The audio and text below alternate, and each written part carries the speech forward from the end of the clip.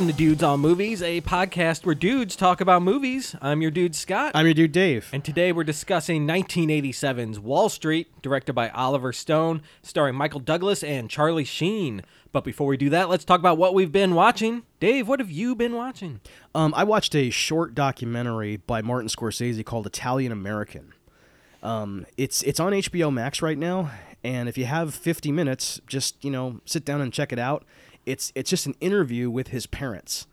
Oh. In their, in their apartment in New York, and it's, they got like a big Davenport with the plastic on it, and just great people who are just so interesting to hear. I mean, you could if it's only 50 minutes, like I said, but if they stretched it out to 3 hours, I'd still watch it because it's just great to spend time with these, interesting folks. Yeah. Now, when was that released? I think in 1974. Oh, it's from back then. Yeah. Oh, wow. So that's really interesting. Yes. It's just so cool. I mean, like they're, at one point, Catherine is cooking, and she, she's getting her sauce ready, and like, I don't know, it just felt so lived in, and did it give you some Goodfellas vibes? Absolutely. Yeah. Yes, because like his dad, I think he's one of the guys who kills Joe Pesci. Like him and Tootie are the guys who kill Tommy at the end. And so, just to see him again was awesome. That's cool. Yeah. And his mom, of course, Yes. That's awesome. So what was that called again? Italian American. Okay, excellent. I didn't have time this week to watch a movie, but it's something I watched a few weeks ago. I wanted to say something about it. Rambo 3 from 1988. All right. I kind of spewed at you off mic the other week, but what a pile of hot garbage. You almost did a spit take on that. Yeah, he was drinking some water, folks. I never thought I could yawn through so much action. Holy shit, dude. This movie plods along. The story's not interesting. The set pieces are boring as sin. I mean, you got horses and tanks and helicopters, missiles, guns, and it was so uninteresting. I don't know how you do this. This is a feat of movie making to have Rambo on horseback throwing Molotov cocktails at, Russian tanks in the desert, and I could give no flying fucks about it. Somehow it's not interesting. Yes. I was watching it with my 13-year-old son, and he was ready to go do something else. Like, holy shit. You can't hold the interest of a 13-year-old boy. I mean, come on. Yeah. Ugh. Yeah, I mean, it does have one of the most insane kills in cinema history. The guy in the chasm? Yes. Yeah. Rambo pulls a grenade off a guy's chest, wraps a rope around his neck, and kicks him down a hole. So what happens is the rope, hangs the guy, snaps his neck, and then the grenade explodes midair, and his chunks just go everywhere. That's insanity. Yeah, it is. The only cool part of this movie. Right, but it's definitely not worth seeing the movie just for that. You can probably just watch that on YouTube or just Google some clips, whatever. Don't waste your 100 minutes or however long this movie is. Yes. YouTube that clip and you're good to go. Right. All right, Dave. So now let's talk about Wall Street. Why don't you give everyone a synopsis? All right. So, so this is Oliver Stone's story of a young stockbroker, Bud Fox, whose hero worship of a corporate raider named Gordon Gekko leads him to start making a lot of questionable choices in his pursuit of wealth. He essentially just goes against his better judgment in every possible way so that he can be like his idol, and that's what we're going to break down. Yeah. Might not be making the best choices here, right. Bud Fox. And he knows it, too, which is what these cautionary tales... it's all about. Right. Right. And it's weird too because as he kind of starts when he first agrees to be Gordon's man, he looks like he's a little reticent about it, but as he goes along, he gets more and more smug. Until gosh. I mean just like when he's talking with James Spader, it's just dude, dude, man, yeah. Cuz at that point he's imitating Gekko. Oh yeah. He even the way he holds himself he looks like Gekko, yep, and that's the whole point of it. Yeah, he's becoming this person, whether it's good or bad, and it's definitely bad. Right. We all try to emulate our heroes in some ways, and especially when you're young like that, you just you're trying to find an identity, and it's well, I'm going to steal this guy's because he knows what he's doing. Mm-hmm. Yeah, more shellac in his hair, a different posture. Yeah. A real like kind of I don't know, his face kind of shaped different somehow, like because he's just Yeah. got this look on his face like he's better than everybody. Yeah, it's the way he's holding himself, and I mean, pretty good physical performance from Charlie Sheen. Agreed, yes. To be able to show that transition. Right.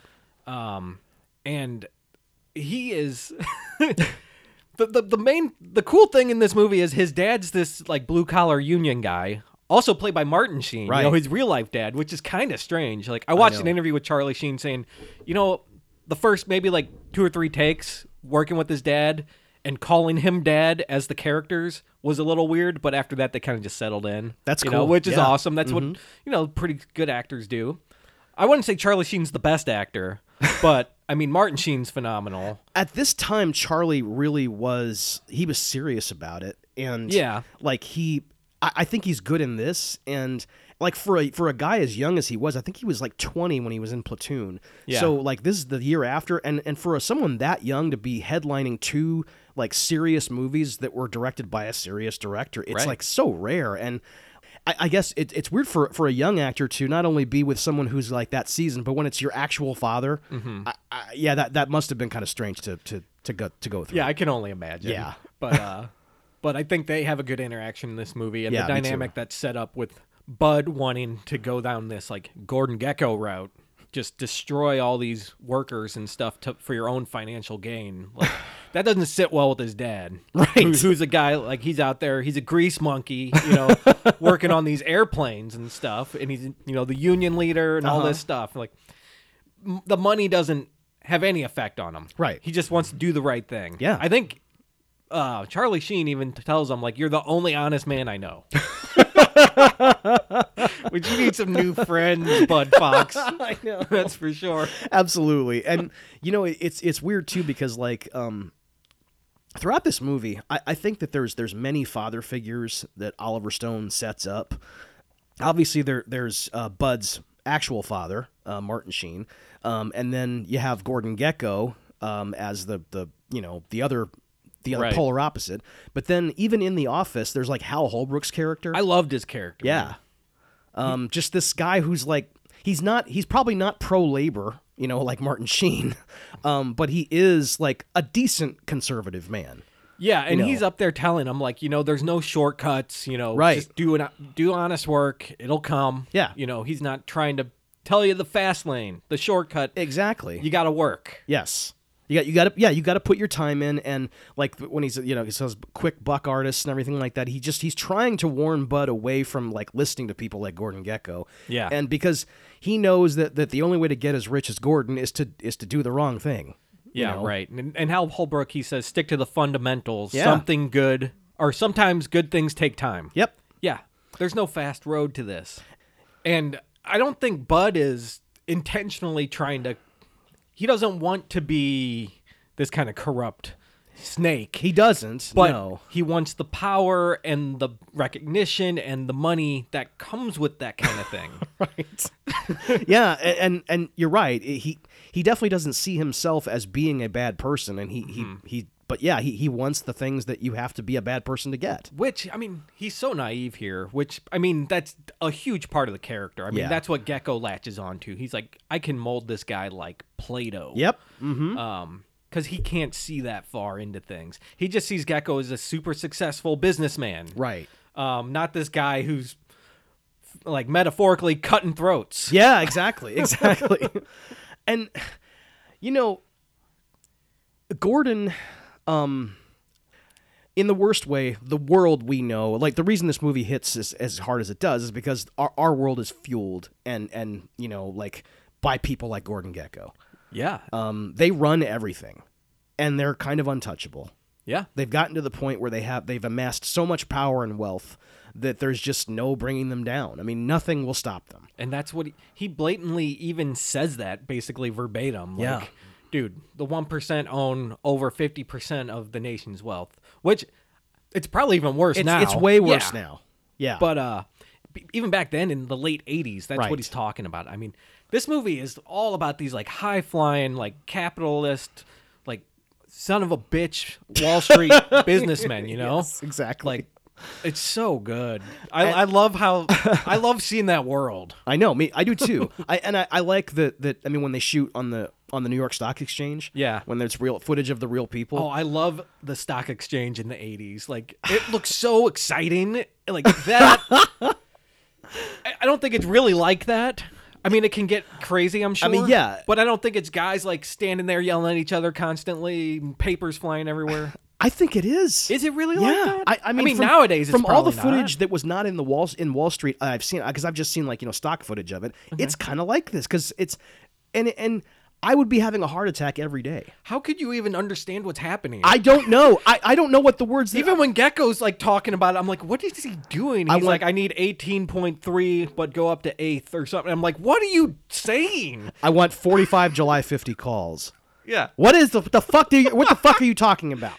I think that equals like $10 or something. Yeah, exactly. I don't know. Right. Like, yeah, it's so dumb. Because on the stock exchange, those guys are doing what they're doing, yelling at each other. Yeah, and they're like flashing like sign language at Yes, each other, yes. stuff like that. Like And they- three and- fingers circle, 3 fingers one. And that means What? something. Yeah, it's And a code. amongst thousands of guys and just people. And somehow he sees that one person doing that one thing. Right, you make eye contact with someone like you just ran into a Pokemon trainer, and now you got to do battle.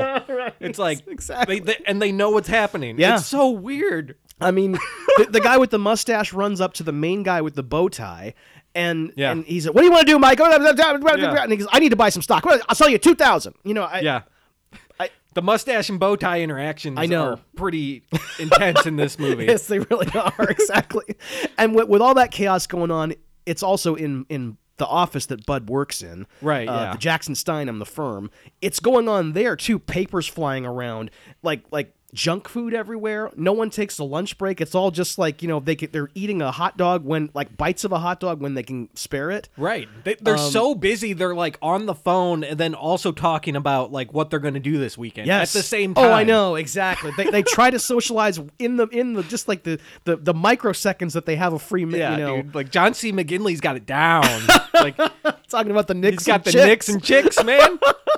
Which I wish I was working with someone. He's like, hey, we're going to go to the Blues game. Then we're going to go out to the bar. You want to go? Yeah. They're like, yeah, let's go. And he's got the hookup. yeah, I I'm mean, like, all right, yeah, I'm down. Right, right.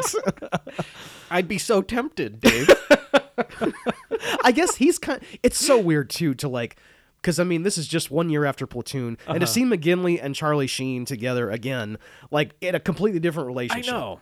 You know. And I found it weird too because like Daryl Hannah and Sean Young are both in this, and Right. they were in Blade Runner together. So I mean, it's not uncommon That's for right. actors to cross paths Yeah. multiple times, but I just found it so weird all these connections I saw. know. Yeah. and with McGinley too, because he's an Oliver Stone favorite. He had been Yeah. in talk radio also. Uh-huh. And yeah, so it's just he's always going to be around. But like, yeah, just to the.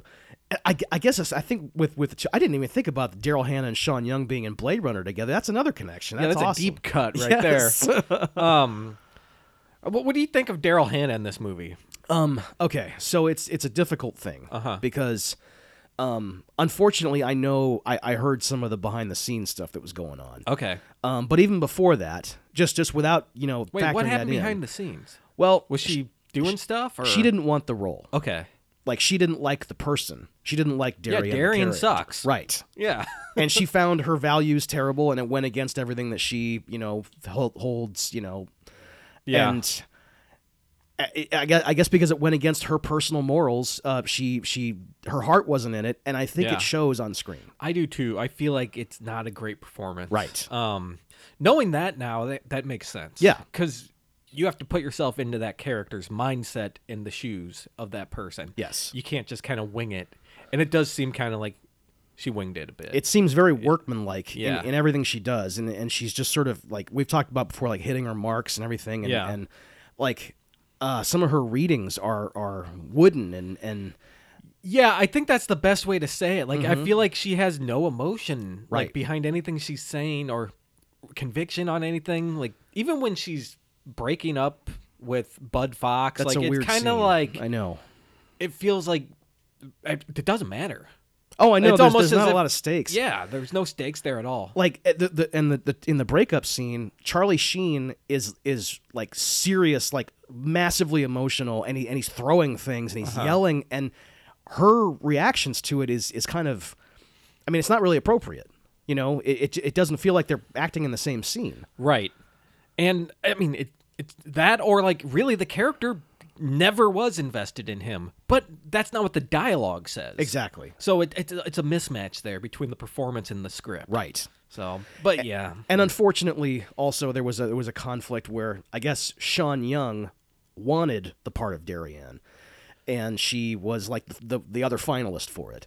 And She would have been good. And she would have, like Oliver Yeah. Stone himself said, you know, Sean Young would have absolutely nailed it. But like, she unfortunately, like in front of Daryl Hannah, like lobbied for the part even after the decision was made, and she Okay. was always talking about like, I would have done this and blah blah blah, and like it was really uncomfortable on the dude. set, and that sucks. That really sucks. I didn't know we'd go this deep on that. Yes. Holy cow. Right. Yeah. And I was researching the movie. Daryl Hannah got a Razzie for this. Yeah. So, I mean, the Razzies suck. Yeah, the but, Razzie, I mean, fuck the Razzies. But yeah, But it really wasn't that great a performance. I know, but, and I mean, yeah. it's unfortunate because like I've seen Daryl Hannah, we've all seen Daryl Hannah in a bunch of other things. She's always been so good at everything, and this one is just this weird blip that's like, I'm not sure. I wish maybe she wouldn't have taken the role if she felt that strongly about the character not Yeah. being, you know. I mean, she could pull movies at this point in her career. Yeah. Right? Like, she didn't need this. That's true. Exactly. Yeah, she was a star. Yeah. So, yeah, good point. Speaking of performances, Michael Douglas. Oh, man. On the other spectrum. Yep. Oscar-winning performance. Yeah. Often talked about in best villains of all time Yeah. conversations. Gordon Gekko, he turns this guy into something we feel like we want to be and we don't even want to go close to. Of course. Yeah, it's an unbelievable performance. He's not a method actor, but he always tries to with every character he plays is like, you know, I mean, not just to get into the head of the character, but also to he has financial acumen himself. Michael Yeah. Douglas does. Yeah. And so that helped him to like all that stuff we were talking about, that impenetrable dialogue about trading stocks that we Yeah, just yeah. don't understand. He does understand it, apparently. He knows all that shit is. And like it helped to bring life to Okay. the character. Yeah. He can talk about it not only like technically but casually. Well, there's the scene when Bud first gets in his office. You know, he's bringing him cigars on his birthday and Right. stuff, and he's finally getting through to Gecko, you know, the elephant he's been after this Yes. whole time. And Gecko's kind of just on the phone, but also talking to the other people in the room, and then talking to Bud Fox for a second, picks up another phone call, completely starts up another conversation, then gets another phone call, picking up the other conversation he had, then goes straight to Bud, and it's also seamless. I know. And it's not it feels like Gecko is on top of all 10 of these things he's doing at Yeah. the same time. Yeah. And he's fully invested in all 10 of them at the same time. That's hard to show. Oh, of course. Yeah. I mean, like, because, like you said, all 10 items get his full attention. Mm-hmm. And so when he's paying attention to Josh Mostel, it's just him. You know, it's Ollie. Yeah. It's that he gets my attention. Then it's back to Bud Fox. Then it's back to whoever the hell was on the phone. Then it's the guy he says lunch is for wimps. Mm-hmm. And then it's Natalie, the receptionist. Mm-hmm. And when he says later on in the movie, you know, rich enough to have your own jet, rich enough not to waste time, Gordon doesn't waste time. He really, like, if when something's over, it's over. It's done. Like, I'm through with this. Yep. He tells Bud at the end, you know, okay, I'll see you later. You're out. You know, and then like later when they're in the limousine, when Bud doesn't want to like spy on Larry Wildman, Yeah. that's it. He tells the driver to stop, and Bud's out of the limo. Like, Right. mind if I drop you off here? Yeah. You He's know, done. It's over. Let's move. Right. Moving on. I'm not wasting any time. And then you know, he taps on the window and says, "You got me." Yep. Yep. Yep. Exactly. And then he's tailing Terrence Stamp around the city, which is a little weird. He's on this motorcycle with the helmet and stuff following him around. Like, Terrence Stamp seems like the kind of guy who would have noticed this. I And mean- maybe he did, but he doesn't say anything about it. Yeah, I think he knows by the end he's picked up a tail, but I don't know if he might not know this guy must work for Gordon Gekko. Right. So when he what's his character's name? Larry Wildman. Larry Wildman. Okay, so when he goes to Gecko's house to be like, confront him about what's happening with his stock now. Yes. With what is it? Endicott Steel. Endicott Steel. Oh yeah, Blue Horseshoe loves Endicott Steel. It almost seems like he recognizes Bud a little bit, but he doesn't. Oh yeah, say there's that anything moment about it. of recognition. Like it's yeah. a brief fraction of a second. Yes. So, which is a great note that Terrence Stamp puts there. Right. I mean, he's a phenomenal actor. He's always been. So. Yes. But that's a great scene. Yeah. When you really kind of start to see the layers of the onion peel back. You know, you see Gecko's kind of manipulation showing a little more. And it's all revenge for something that happened like 10 years prior. Yeah. Where like Larry had done something to like take a job out from under him. And so what Gordon had done was like had Bud spy on Larry to find out where he's going. And through all the espionage, he figures out that he's buying Endicott Steel. And so he starts buying all the shares, through offshore accounts. And he knows that Larry's going to have to he's going to have to buy back his shares. So now it's going to be, like he's going to be able to drive up the price.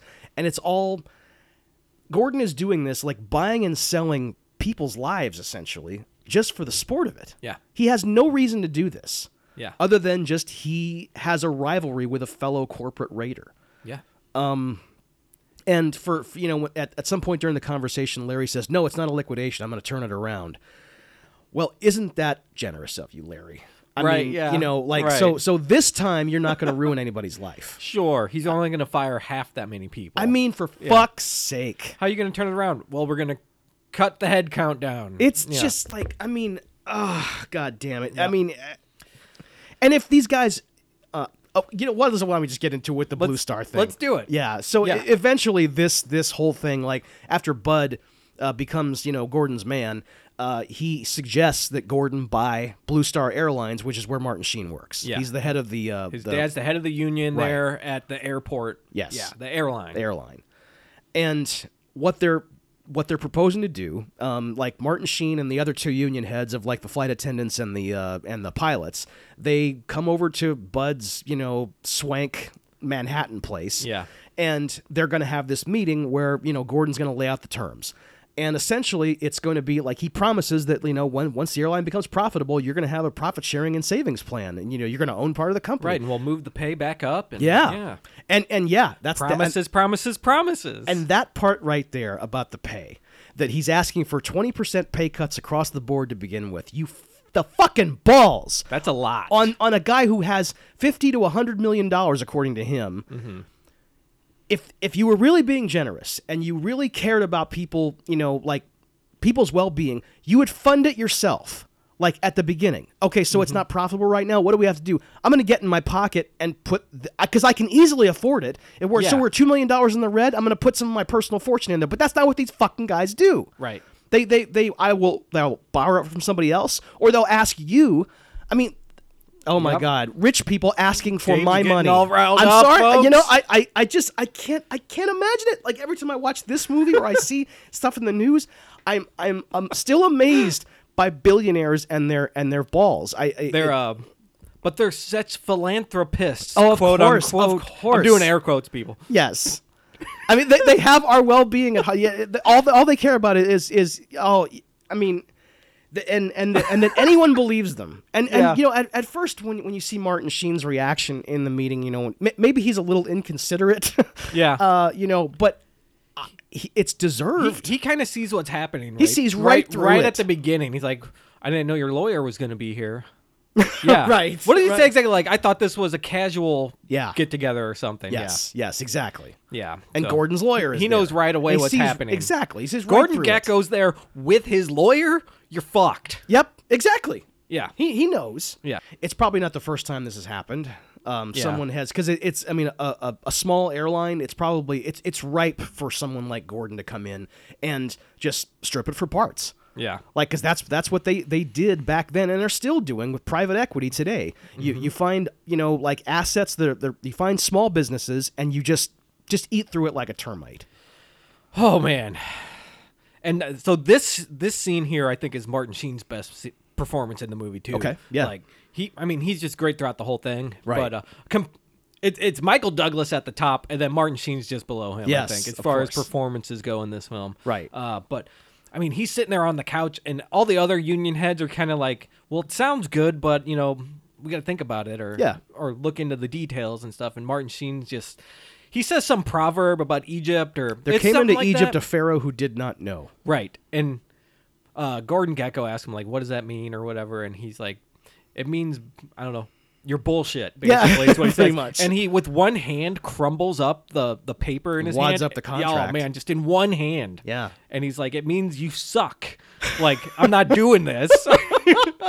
And he gets up and storms out, And at some point, they were talking about like how this would all go, and Bud was going to be the new president and CEO yeah. of Blue Star, and Martin Sheen rightly says, "So yeah, Bud worked as a baggage handler 3 summers, so I guess that makes him qualified to be president." Yeah, right. Fucking ain't right. Yes, exactly. And I guess he does become president because he's in like he finds out about it. Like, they tell him like, "Hey, you're going to be the shortest tenured president in history," or whatever. Right. And I always found it funny. Like, okay, so now he's the CEO of an airline, but he's also working at the firm still. It's so nuts. Like cold calling people. Yeah, exactly.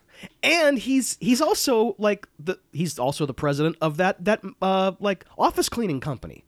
Yeah. Because he took that $800,000 in Hong Kong gold that Gordon gave him. So is that what happened? He bought that company? He bought that company. Okay, I didn't know what happened there. I thought he just like got a job. Like no. he went back up to Joe Spinell. No. And, like, got a job. No. Okay, so he was the owner. Because like, when he walked into that guy's office, he said, Yeah. what would you say to some working capital and a partner? Okay, gotcha. So, yeah, okay. Yeah, so he, like used that as a springboard to go in that and flew over my head. That's Okay. fine. I mean, I noticed it on my like 6th watch. Okay. But yeah, he's now in James Spader's dad's office or whatever. Like with that With that like Star Wars scanner I device. know, what the fuck, dude? He's like holding up. It looks like the thing when you get an ultrasound and you rub the jelly on your belly and it like scans the baby. Like that's what he's rubbing on these like documents, and it's doing a printout. It's also spitting out like a receipt with all the words on it. He's doing this with a phaser. I don't know what this is. pretty awesome. It's a great device. It looks good even today. Yes. But that is really funny, that thing. I took a note immediately. I was like, what the fuck is this thing? The 80s were awesome. I know, exactly, right? And you know what the thing is? I've never surprised- seen that device since. I've Me never seen neither. it. Like, I've seen the giant cell phones Right, and all right. that, but like, yeah, I've never seen this in anything else. This was some weird, like, scrapped Motorola project or something. Exactly. Can we jump back to that scene still? Yeah. When Martin Sheen storms out. Yes. I almost called him Martin Storm, which is an awesome name, by the way. Oh my god, yeah, that's great. He storms out. Bud goes after him, tries to. I guess he's trying to talk some sense into him, but he's just being mean to him. Yeah. He's saying, you've never understood me or anything like that, and you're a horrible dad. Well, he doesn't say it word for word, but what does he say to him? He says something about like, you were never brave enough to go out and stake your own claim. Yes, right. Calling him just basically talking down to him, Yeah, thinking like he's better small than him. time. Yeah. Yeah. And Martin Sheen's like, well, if that's how you feel, I must have been a horrible dad. Yep. I must have done a really terrible job as a father. Yeah. And the camera in this scene is great. Yeah. It basically follows them into the elevator, and it's a dark elevator. It's really like almost they're surrounded by blackness, and it's just the two characters. Right. And the camera is panning left and right between the two of them, like really close up to them. Yes. And they're just spitting this like vial at each other. It's awesome. Right. To watch, I think this must have been the most challenging for Charlie Sheen. Yeah. To have this kind of scene with another actor who's also your father. Yes. And to say those words to your father, maybe there was even some truth in what he was saying, like to what they were saying to each other. Yeah, possibly. At one point, this is more behind the scenes stuff that I found out about, was that like at the time there was kind of a strained relationship between the two. Really? Not horrible, but like I guess Martin had sent Charlie a letter that was like not. I mean, pretty much, I'm disappointed in the way you're behaving, because he was spending his money unwisely and such and that kind of thing. Yeah, Charlie Sheen was getting a little nuts in the 80s. Yes. Yeah. And also, apparently, Martin Sheen is I guess, kind of a pain in the ass as an actor. Yeah. According to Oliver Stone, and according to himself, he Okay. even like admitted that he went off script a couple of times, and like Oliver would always have to bring him back and say, no, that's not the line, and like Martin would kind of almost try to strong arm him and go, look, I'm the boy's father, I know what's such a, and it was Yeah. like it was the Foxes, Okay. but eventually he did toe the line, but like that all that tension was simmering and Yeah. kind of hanging over the scene when they shot it. And there was one concession that Oliver made in that, when Martin says, something about never judge a man by the size of his wallet. Yeah. When he hits that wallet thing, Yeah. he wanted that wasn't in the script. That Uh-huh. but he wanted to put that in there because it was a tribute to George C. Scott, which was his idol. Okay. In The Hustler, he says, you owe me money, and he always wanted to say something like that in a movie. So Oliver Stone, Okay. said, okay, That's go kind of ahead. cool. Pretty cool. Just like I've always wanted to do this. Yes. Please let me do it. Right. And it worked. Yeah. It's effective. It's very good. Right. So yeah, I guess it's a good call on Oliver Stone's part Yeah. there. And I like too the way it spills out into the street. Yeah. Because it goes from the elevator, like where you said, where they framed it a certain way, and it's going back and forth, and giving each character its own like focus. And then when they go out into the street, it's framed differently, of course. And when you watch the people in the background, there's a doorman and like some people coming back, from dinner. They're watching Charlie Sheen and Martin Sheen kind of argue, and they stop and like look. And I don't know if it was real people. Yeah. If they just like, I mean, I'm sure it was a closed set, but I mean, like they must have been actors, but it almost feels like it was just bystanders who were like, hey, what's going on? Oh yeah, I didn't notice that. Yeah. Okay. That's awesome. And then when they come out there, it's raining, of course. Yes. And so the movie does use a lot of symbolism with that. Like whenever it's raining, it's not good times. Yes. Or there's light and dark in different scenes, especially when it's almost like a transition in character is happening. Oh yeah. Like yeah. when Charlie or Bud Fox like starts to really go into things, like the light lights up on him and stuff. Like it gets overexposed. Oh, you're right. Okay. Yeah. Yeah. Or then like when things are going bad, like it gets dark on the characters, the light gets really dark. So Right. I mean, some might argue that's kind of like too on the nose as far as symbolism goes. Yeah, it's but not subtle it's symbolism. not subtle. Right. But I liked it. Yeah. It's a nice little effective touch. And even with symbolism that kind of hits you over the head, it's probably not something that it's still not something you'd notice like on your first viewing. It takes a little while for that kind of stuff to sink in, so it's still okay. Yeah, I agree too. One thing about Gordon Gekko, so like it just seems like he's cutthroat no matter what. Yeah. But there's the aspect of his character where he's apparently, according to Daryl Hannah's character, he's like one of the finest art connoisseurs in the world. Right. So do you think he actually appreciates the art, or it's the money? Well, so I think there is a piece of him that appreciates it, because after they first go to the meeting with Larry Wildman, it's the next morning, and Gordon calls Bud from the beach, and he just like out of nowhere starts appreciating the beauty of the sunrise. That's what I was getting at. Oh, okay, Exactly. all right, Yeah. Does he really appreciate it? Like I don't. It It seems so out of character. I know. That it moment. does. It does, because it's the only time you see any kind of humanity from him that way. Dude, that's what my note says. Okay. Does he actually have humanity? All right. That's insane. Like, yeah. Yeah, so is that true, or is he still like playing with Bud here? I don't know. So I think he's sincere in that moment. Okay. But it's still, though, he's calling Bud on presumably a Saturday morning, Yeah. and he says money never sleeps, obviously the very famous famous line. line. But he lives his life that way. He's going to be working. He's got $100 million and only thinks about his work. Yeah. He's not wasting time. No. No. And it's all just it's when you get to that level in life of that kind of wealth, it truly does become a game to you now. The only thing that you're in it for is the juice. Yeah. And that's what's so sick about it, of course, because the rest of us are out trying to just live our lives. Yeah. And struggling to even get by with basic human essentials. Right. And you have these other people who have everything and it's still not enough. Yeah. Yeah. Do you think Gecko is like so he kind of like is grooming Bud, you Right. know, like do you think he's getting pleasure out of grooming him? Like, you know, he's grooming his number 2 guy. He's Yeah. getting his Darth Vader ready. You Yeah, know? exactly. Or is it more like he's playing this long game to get that airline profits? Well, I think he is grooming Bud to be his number 2, in a sincere mentor protege kind of way, only because, like he said at the club that time, most of these Harvard MBAs don't add up to dog shit. Yeah. Give me guys who are poor and hungry. You know, he says himself. He says, "I'm a city college boy." You know, and he talks about how his dad was an electrical supply salesman. Yeah. And he doesn't want Patrick Bateman. He wants Bud Fox. Yeah. You know, he wants guys who are just smart, who understand finance, but who maybe don't come from wealth. Uh-huh. Because I guess that's a good motivator. If you don't have it, you're going to do everything you can to get it. Right, yeah. And when he sees Bud, he's like, "Oh my God, that's me." You know, and eventually because he's a user of people, he eventually does use Bud.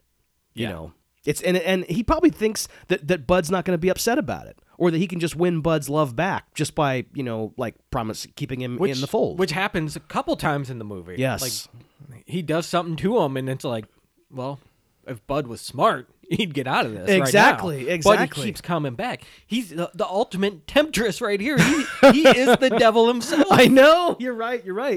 Because he has no qualms about carrying on with Darien behind Bud's back too. Right. And he even says to her, like, Gordon says to Darien, "Have you told him about us?" Yeah. Have I what? She's like, no, don't tell him. Right. Because I care about him. Exactly. I'm falling for him. Right. I'm having a relationship with this man. Yep. Yeah.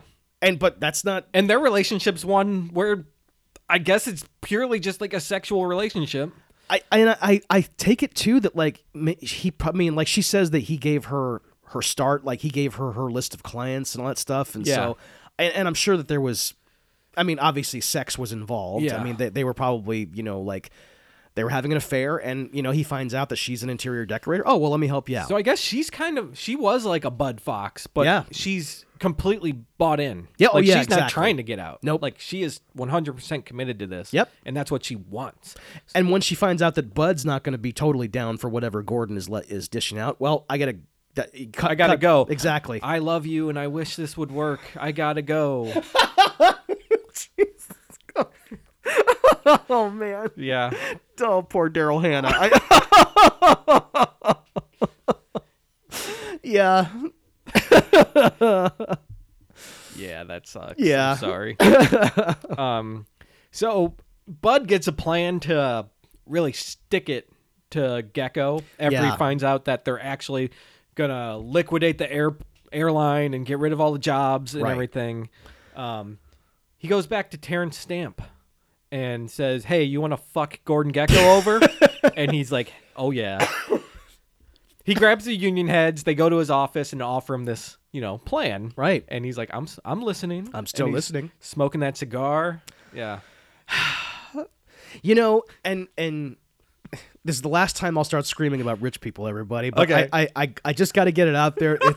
It's still the only thing that's wrong with this particular scene, and it's not a problem with the scene. It's just my own interpretation of it. Is that like Larry is being offered a chance to like Bud says to leave Gordon Gecko out in the wind to twist, and he's 10 times richer than Gordon Gecko. We find out. He Yeah. tells him so. I could buy you, mate. I could break you over my knee in 2 pieces. Yeah, I could do it just to spite you. Exactly. The money's nothing to me. That's a drop. And you know what he asks for from these people who make $40,000 a year, if that? Pay cuts. 20%. It's the same plan as before. Fuck's sake! I mean, if this guy can buy and sell Gordon Gecko, why wouldn't he just buy just okay? I'm asking you to do this. I mean, I'm stunned at the hubris of people sometimes who have money and who not only expect us to who expect us to make concessions. It's incredible.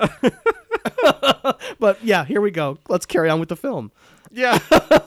So that happens, and Gecko, has to eat it. Yeah, yeah. He's losing money. On the day that this happens, all this deal is going down. Like Bud is using his connections that he's made through Gordon to fuck Gordon over. He calls the Wall Street Journal and says Blue Horseshoe loves Blue Star Airlines, and that gets the guy who looks like Hunter S. Thompson answers the phone and talks to the curly-haired guy, and now the game is afoot. Yeah, I mean. And it's hard for me to completely follow like all the intricacies of this plan, like how Gordon is getting screwed by this, but apparently it's driving up the price of the stock, and then they're going to dump it, and then that drops the price. Yes. And then Gecko's forced to sell at a loss. Yes, I guess. exactly. And then when it's that low again, and all the shares are out there, Terrence Stamp is buying it all up. That's right. At a low price. Yes. Yeah. Oh, it's an awesome they're plan. Gaming the market, of course. I don't know what you call it. Are they got? I mean, it's insider trading again, right? Yeah, they're using it against him. Correct. And such. But it's okay. Well, because we're the good guys. Right, exactly. I know. And I mean, does Bud know throughout this day what's coming? Does he know that that the SEC would definitely see this? I mean, this is unusual activity. No, I think he's ignorant to all that. Okay. But he's got to know, right? I mean, he's obviously educated. He has student loans. Yeah. He knows.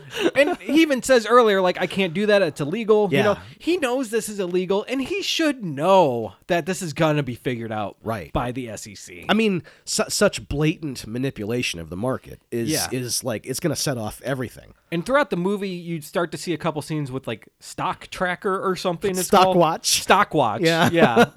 Is that what it was really called? I don't Stock know. Watch? I said Wall Street Journal earlier. It's like Stock Cops. I know. It's apparently like Stock Watch might be made up because the Wall Street at some point they mentioned the Wall Street Chronicle. Okay. Because the Wall Street Journal refused to participate in the film. Okay. So Stock Watch might be some made up version of the real thing. Right. Which is, I don't like that. That really sucks, but whatever. I think it's funny, man. The Stock Watch. Yeah. But he does. It seems to unfaze him that there's a possibility of this happening. And dude, even when Gecko and his lawyer give you power of attorney, you're not skeptical at all on that either. Oh my God. Dude, that's his trump card on you. I know. I didn't do it, he did it. Right. Come on, dude, you know better. He's so tempted by all this stuff that he just is blind to it. And he's not the only one, because James Spader goes along with Bud Fox's. Oh God, I felt so bad for James Spader. Hey, let me use your bank account like what's a Nigerian prince. Yeah, what's in it for moi? You fucking idiot! You're a lawyer. Yeah. I mean, obviously there's some shady shit going down. Yeah. I was in a web conference where they had a guy who got arrested for insider trading on it. Okay. And it was interesting hearing about his story. And I mean, it is so easy to get wrapped up into this stuff. You think you might be helping out a friend or something, it turns out they're doing something way worse than you expected. So I can see how easy it is to get wrapped up into it. But I mean, if you know about it, that's on you. You got to be aware of this, and you know what you're doing. Yeah, you do. Right. So I guess, after all this goes down, he gets arrested in his office and taken out in front of everyone in cuffs, and he's kind of crying. Full on perp walk. Yeah. And in this moment, in this scene, apparently Charlie Sheen, to get the crying going, he thought about the letter that Martin Sheen had sent him. Really? And that's what brought the tears on. Okay. That's what he used, which is a pretty cool thing because it looks really sincere. It does. And it's that shame. Oh crying. Yeah. Oh yeah. Because I mean, imagine. I can't imagine being let out of in front of all my colleagues, in cuffs like this. I mean, right, and everyone there seems to like him, and they look up to him. Right. And now this is happening to you in front of everyone. Right. Ooh, that's gotta be tough to take. Except for that asshole boss Lynch, who says, I hate that guy. Earlier in the movie, he was like, oh man, God. I knew you were going places. I knew, I knew you had what it takes. Yeah. And then at the end, when the SEC shows up, I knew you were shit from the moment I saw you. Asshole, man. The moment I laid eyes on you, I knew you were no good. Fuck that guy. Dick. Fuck that guy. I know. But yeah, then he gets arrested, and then I guess the end of the movie's him, in the car with his parents driving him to the courthouse to be sentenced. And he cooperated with the authorities to Yeah. apparently get a lighter sentence, I guess so they could nab Yeah, I Gordon. guess we skipped over that little last part. They arrest him, but then it goes to a scene where he meets Gecko in Central Park. Yeah. In the rain, and Gecko starts just punching him and going off at the mouth about like, I was trying to do all this with you, and you did this to me, and we did this and that. And Yeah. I hope you're not being taped by the cops right now because I'm spilling the beans. Yeah. So it turns out he had a wire on him, Yeah. and he's got Gecko now. He had the biggest tape recorder I've ever seen strapped to his Yeah, chest. it's probably that same thing he used to scan the documents. Or it's an offshoot of that. It's the size of a fucking the toaster. same brand. And, Yeah. I mean, oh, It's a Jesus. wire/toaster. Okay. Yeah. But, I mean, it's funny, but like, and the most abrupt ending I think I've seen, like, because It is pretty abrupt. I mean, we just pan to the sky, and then it says the end in block letters over top of the New York skyline. Yeah. It's really, it doesn't come out of nowhere because you know that the story's over, but it's just a bizarre way to end the movie. It is, and it doesn't really bother me that much because you know what's gonna happen. Yeah. I think the one thing they could have done is show like Gecko also getting sentenced for something. Yeah. Like, it doesn't have to be in the courthourse or any big scene or Right. anything, but like kind of what they did with Charlie Sheen. You know, he's just walking up the steps and then pan up to the skyline Sure. and end. Right. You know, maybe it could be like Gecko is, you know, pulling up in a police car and like, you know, Charlie Sheen looks over at him and they Yeah. make eye contact or yeah, something that's like true. that. So that we know that they're A both little being more punished. closure on that. Something Right. like that would have been good. Because on the visible evidence, it looks like Bud is taking the rap for everything. Yeah, you don't. And I mean, of course, if you know the sequel, Gecko went to jail. Yes. and all that. So, Right. and you can assume. I mean, he's got recorded on tape. He's probably going to go to jail. I mean, yeah, the prosecution is starting. but you never know because Gecko's got so much power. In I mean, this. Yeah, I mean, like for rich people to ever like have any kind of consequence, it takes a lot of doing. You Yep. know. So Yeah. and I guess that's the movie. I mean, is there anything else you want to talk about? Yeah, I just just like we talked last week about you know how when people reference Taxi Driver, they always do the "you talking to me" thing. Yeah. And how that kind of misses the whole point. The "greed is good" line is referenced. How did we skip by, the greed is good scene? I don't know how we did. The Teldar conference. I know. This is the most famous thing in the movie. It really is, and we completely we just missed it because we were. I was screaming about rich people and socialism, but So yeah, the Teldar paper conference, like you said, Gordon Gecko is the